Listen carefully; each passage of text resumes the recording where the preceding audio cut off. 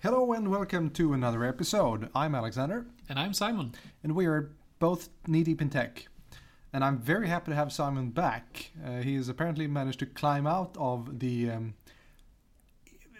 shall we say, amount of manure that your new kid manages to produce. Yeah, kind of. It's been quite a journey so far. And I'm knee-deep in something, as you and Tony stated in the last episode. Yes. But she's really well behaved, actually. So I'm happy to hear it. And I'd like to congratulate you on your first kid. Thank you. I don't like kids, but I'm sure your kid is great. You like me. I do. And you like my wife. I do. And now we change the subject, please. We shall. Yeah. Okay. Should I or should you? I think you should start. I'm still, as I said, knee-deep in something. And it's possible I forgot my brain at home. It's a bit like jet lag, but like kid lag. Kid lag. Yes. That's a first. It is. And that's the name of this episode. I think it is. All right. I'll just go straight on to an interesting news tidbit. Oh. Just the other day, there was a blog post describing the new capabilities of CTP 1.3 of SQL Server on Linux. And that's one of the... I'm not ashamed to say that it was pretty much one of the worst predictions that I ever made with SQL Server on Linux. I distinctly remember me saying, yeah, sure, it's going to be an interesting thing, but it's definitely not going to be feature complete and probably not useful for, I don't know, a couple of years. Yeah, you said so. Oh boy, was I wrong. But it's a good thing to be wrong, since just this CTP 1.3, it includes always-on availability groups. Yep. And it also includes always-on availability groups between SQL Server on Linux and Windows. And what would be the benefit of that? For just running your own high availability solution, I'd say not necessarily very great. But you can migrate seamlessly between SQL Server on Linux and Windows using always-on availability groups. It's one of the I shouldn't say it's a secret in any way, but it's apparently not very common knowledge for some reason. You can set up an always-on availability group between, just say for instance, two 2014 machines, right? Then you put up another running 2016. Then you fade over between the 2014 and 2016. And then you remove the first 2014 machine. Then you add another 2016. And suddenly you just migrated pretty much on the run. So it's rolling cluster updates in a way. It is exactly a rolling cluster update. Yeah. With the slight difference that if you encounter any problems, you can always go back. Yeah. So it's an interesting way to online upgrade your system, and you pretty much never have to do an upgrade the classic way again if you don't want to. And especially if you're running virtual machines and have any knowledge whatsoever of scripting, you can do this pretty much automatically. Yeah. So it's an interesting thing, and you can do it between Linux and Windows and between Windows and Windows machines. So yeah, it's going to be interesting. And it's very, very interesting to see how far they've already come with the Linux implementation. Yeah. And as I said, I had not expected it to be this good this soon. And for me, as you know that I'm a Microsoft guy, is SQL on Linux for organizations that already runs Linux, or are there benefits of running SQL on Linux for organizations that today runs Windows? The only reason that I could think of right off the bat is licensing. Yeah, because that's the first thing that comes to my mind as well. Yeah. Is it cheaper? It is cheaper, but it is not free, since of course you can run this on any Linux. Yeah. No problems. But who in their right mind would run an enterprise system on just any Linux? I'd say go for Red Hat, go for SUSE. and make sure that you have support in place, and that's going to cost you. Yep. When it comes to the exact price tag, I don't know, but it's probably cheaper, but is it way cheaper? I don't know. And looking at Azure, because I guess that how is it with licensing and support for Linux machines in Azure? Is that included in the cost for the virtual machine, or do you need to have the support agreements for your organizations in place to run a supported Linux image in Azure? Or could that be a better price comparison?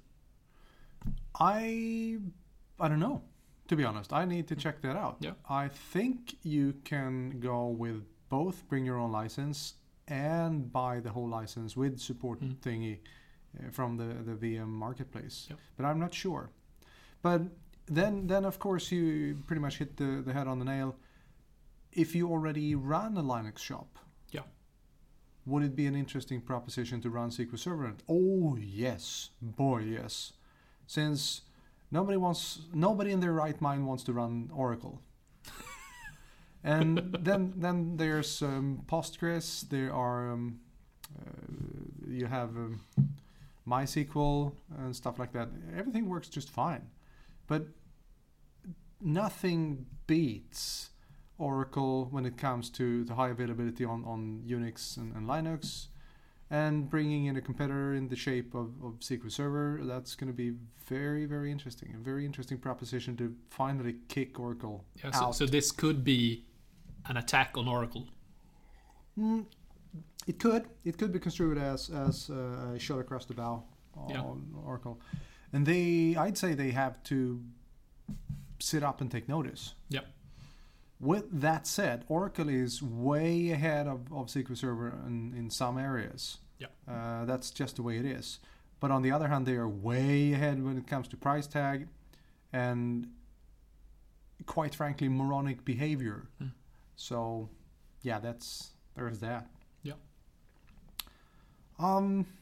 We had a discussion before we started recording about Windows as a service. Yeah.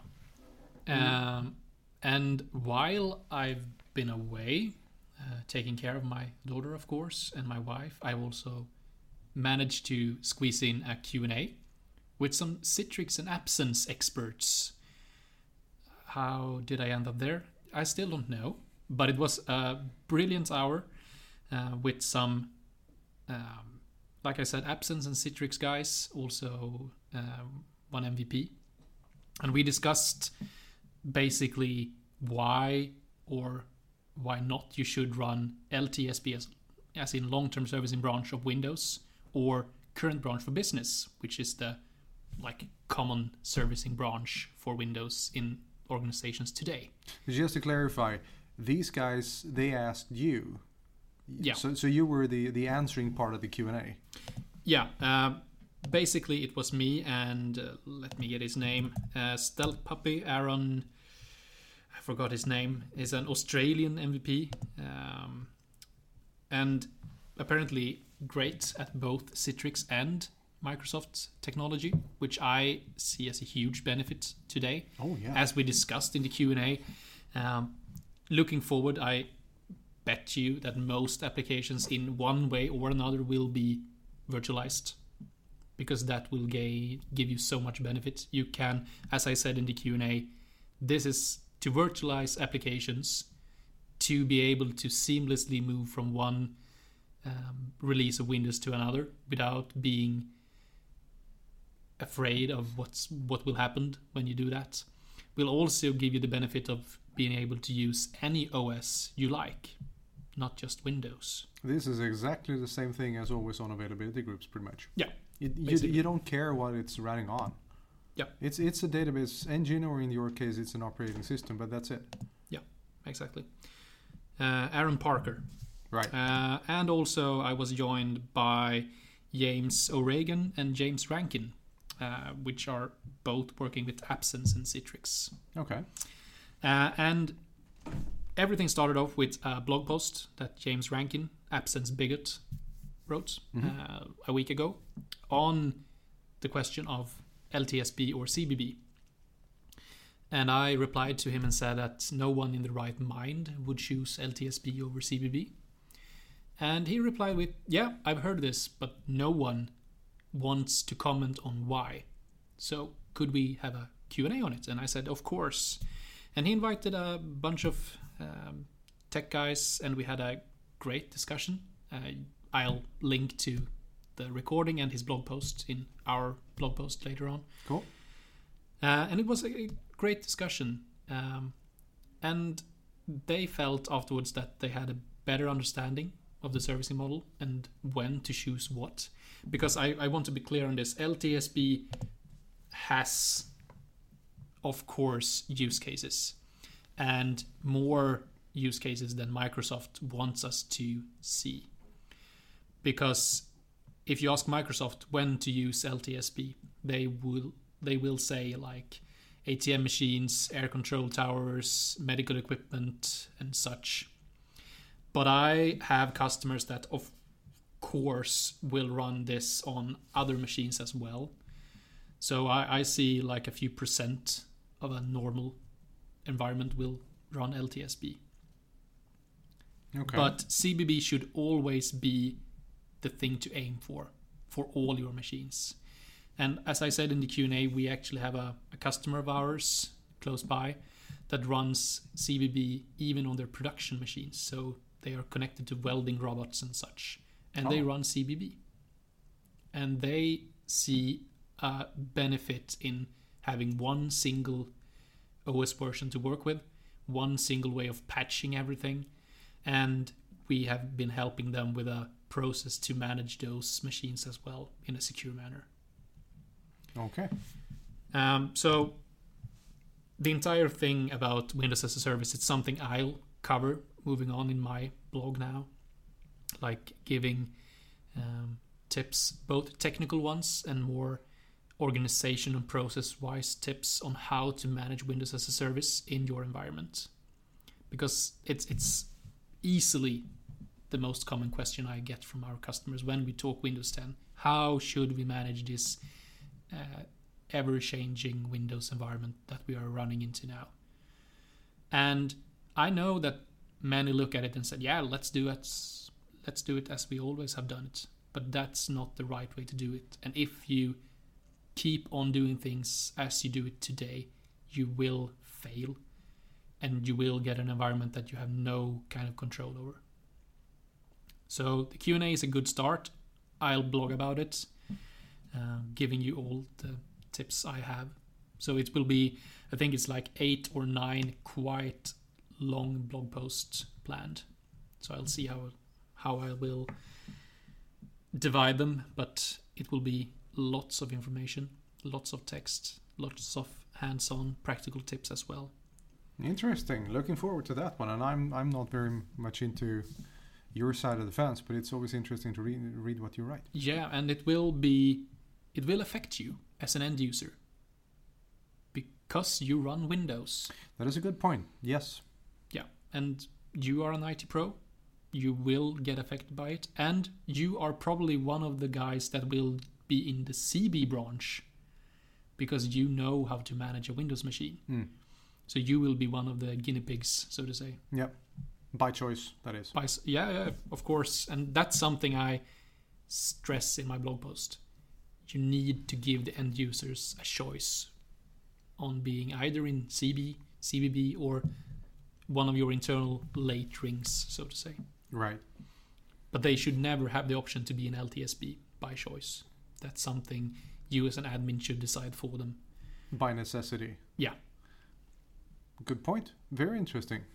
Yeah, and talking about that, I've been like in my current role, like a competence area developer, I work a lot with how to develop our colleagues' competence for the future. So what do they need to know?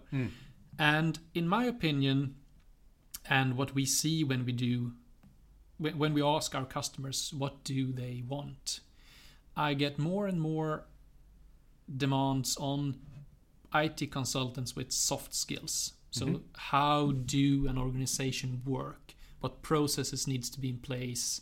How should we look at this in a future perspective? Is that something you get as well on the data center cloud side as well? I wouldn't say necessarily that I get it out from the outside, but I pitched and I will do a new workshop, so to speak, for it's pretty much a data discussion. Yeah. So you put IT people and you put what do you call it? End users? End users, or yeah, pretty much that kind of crew in the same room, and then you explain to them, this is what data is. This is what data is from the viewpoint of the technicians, from the IT guys. And this is what the exact same data is from the viewpoint from the end users. It's not necessarily the same thing. How do you convert between them? How do you stage data? How do you transform data? And I think that's going to pretty much transform the whole notion of what data is, what kind of value can you get out of your data. So the short answer to your question is yes, we're seeing the same thing on the data center side of the pond. Yeah. So and in my opinion, that's something you as an IT pro need to develop to be relevant for the future. The keyword here is need. It's not something that you might want to look into. Do it. It's like PowerShell. It is like PowerShell. And it's like, just do it. You need these kind of skills. You need to be more interested in your organization's day-to-day work, basically. What are your end users doing? Why is your technical solutions important to them or not? Or not. And then in that case, you shouldn't do it. Yeah, or they do something else without going to you first. Oh, the classic shadow IT thing. Yeah.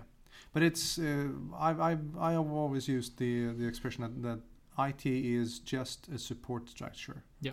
IT is never the means in itself. Exactly. Good point. Yeah. Talking about shadows. Oh dear. Spotlight. Yes. We are back. Yes. And we will be back again because our Logitech Spotlight presentation remotes clicker, what's the name of it? Thingy will arrive tomorrow if everything goes according to plan. Yes. And we are super excited. Oh yeah. It's like I said, it's the most, I think it's the by far the most expensive USB thingy I ever bought. Right. I know it's not that for you because you talked about your USB stick 512 megabytes back in 2001, 2002. 512 megabytes, and I paid a whopping 3,500 Swedish crowns for it. Yeah.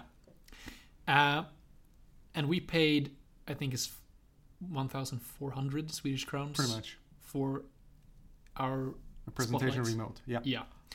So it's expensive, but we see a huge potential in it, and it will be very interesting to see if it lives up to the promises they've made and the hype that I actually have seen. Mm-hmm.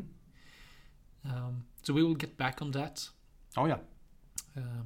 Probably in the next episode, hopefully. Maybe the next episode or the episode after that. And the episode after that will probably be just before we go away to our presentation skills course, or after that. I think it's probably before. Yeah, it's before. Yeah. Speaking of which, I the reason there were no episode last week, you were busy with your kid. And I was probably eating pizza or something. Probably. I was not. No. I was teaching. It's the course 20760, which is implementing a data warehouse with SQL Server in 2016. And how did that go? Oh, that was an interesting one, to be honest. It was probably the first time it was run here in Sweden. Yeah. It's a fairly new course, and the irony is that the B version of the course came out during the course. on Thursday to be specific. So 1 day left of the course and you get a new version of it. Well, yeah, it was available, but of course we didn't use it. Yeah. It was a lot of issues with the course. A lot of labs that simply didn't work. The timing was difficult. And since I've already taught the precursor, the 467, I wasn't expecting quite that much of a challenge.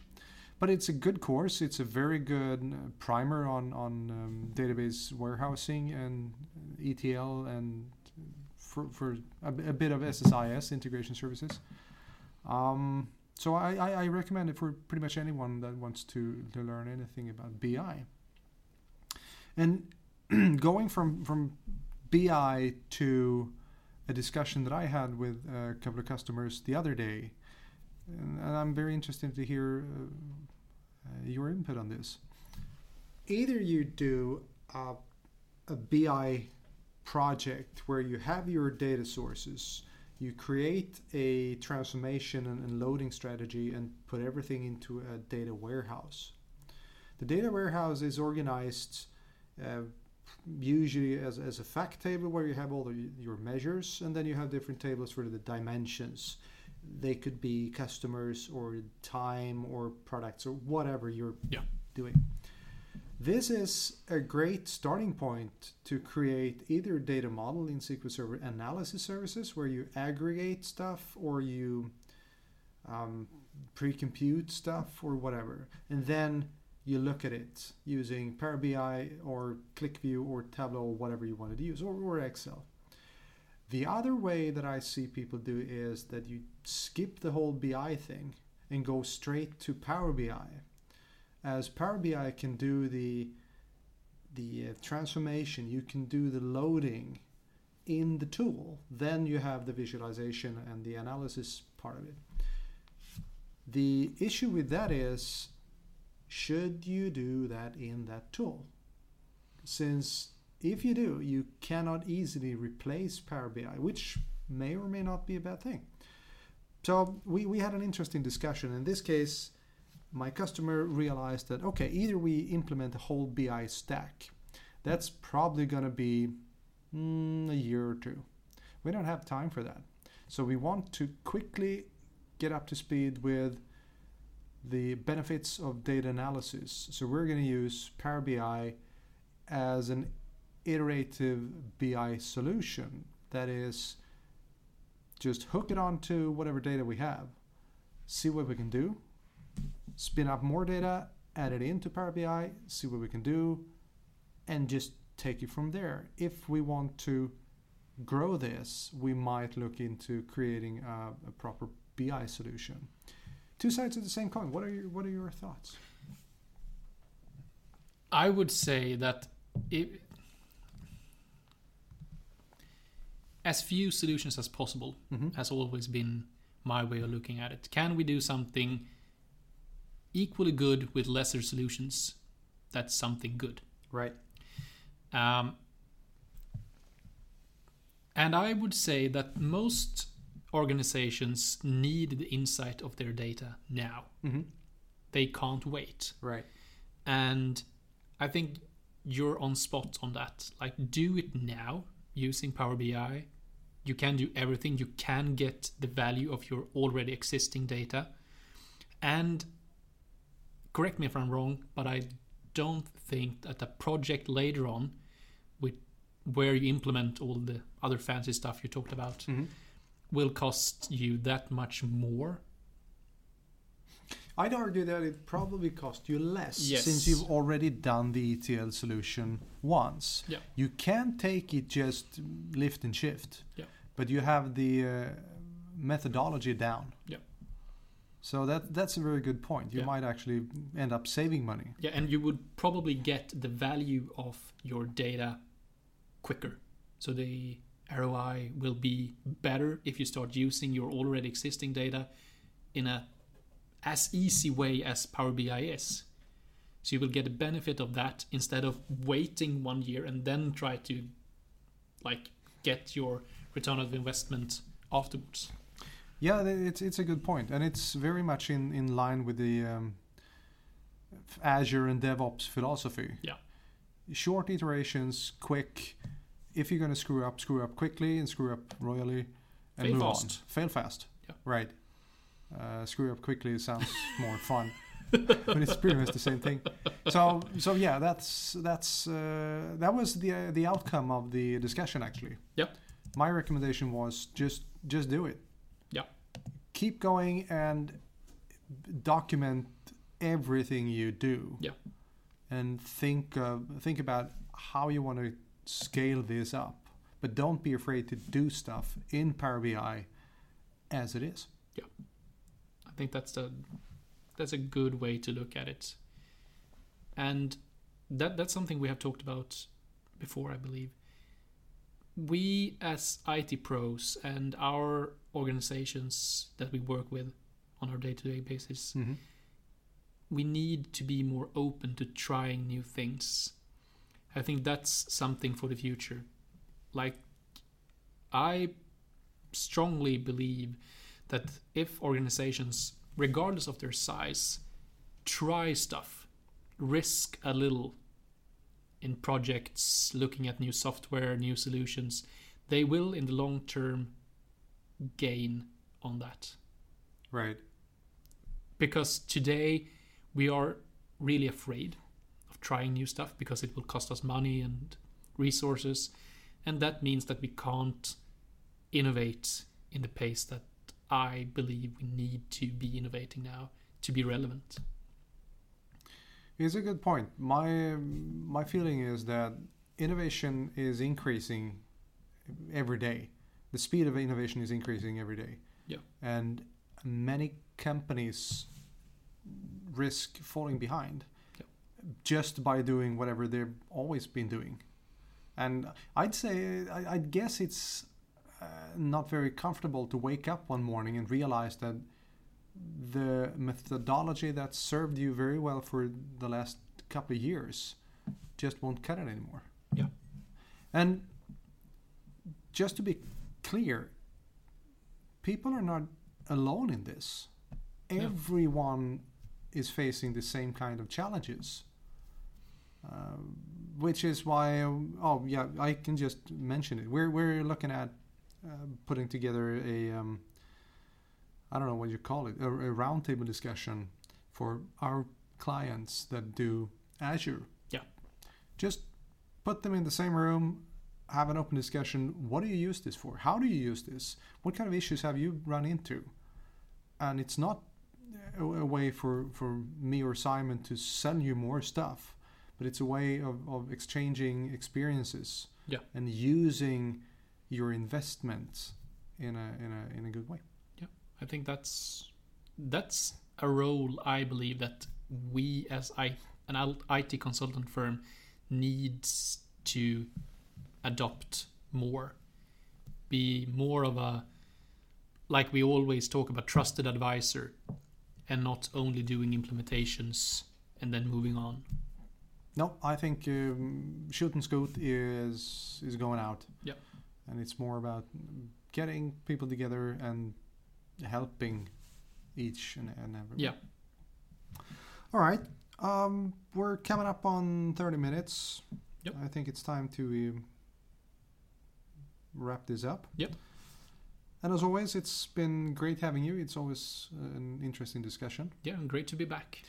And it is good to have you back. Thank you. We were a bit worried when you weren't skulking the corridors. So welcome back, and I'll see you guys next week. Yes, we will. Have a good one.